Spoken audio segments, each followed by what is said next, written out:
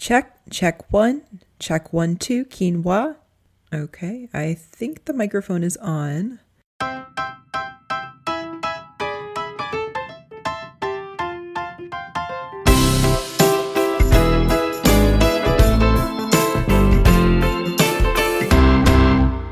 Welcome to Warm Lasagna.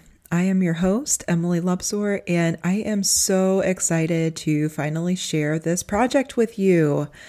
How are you? No, but how are you really?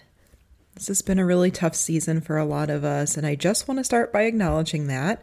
You do not have to pretend that you're okay if you are actually not. That's not the type of podcast that this is. I guess I'm doing okay. Compared to most, I know that I'm functioning all right. I still have my job, my home, and no one in my immediate family has gotten sick yet. We did have to cancel our wedding, but then we went ahead and had a legal ceremony at Midwood Park.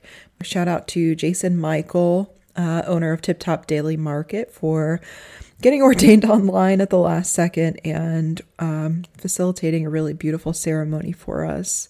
That was definitely one of the most joyful days of my life and my COVID silver lining. Otherwise, things are kind of sucky right now.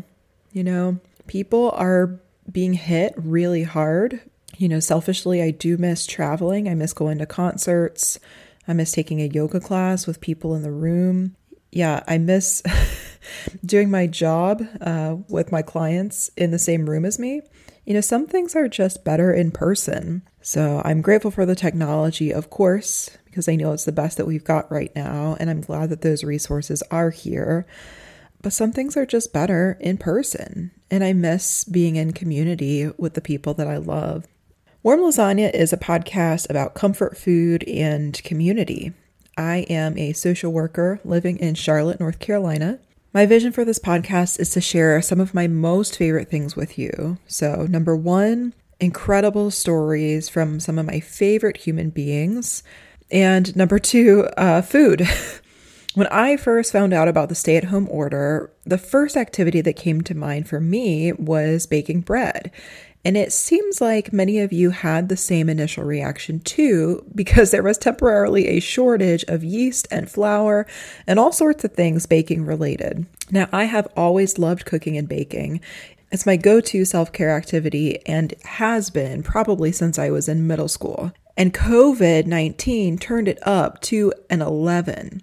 I was trying new dishes left and right, dropping treats off at friends' houses, categorizing my recipes on Evernote all night and day. I just couldn't stop. People kept asking me when I was going to be opening a bakery, but y'all know that there are already so many incredible spots here in Charlotte, so that's really not in the cards for me. So I decided to channel my love and my passion into this project, which has been another dream of mine for many years, and that is to start a podcast. So that's where Warm Lasagna comes from. Cooking has been described as an expression of love, and actually building a lasagna from scratch could be likened to a labor of love. So we're going to use this podcast as an opportunity to dig into what that means. We'll discuss how our favorite comfort foods are made. We'll talk about cultural influences and reminisce about family traditions.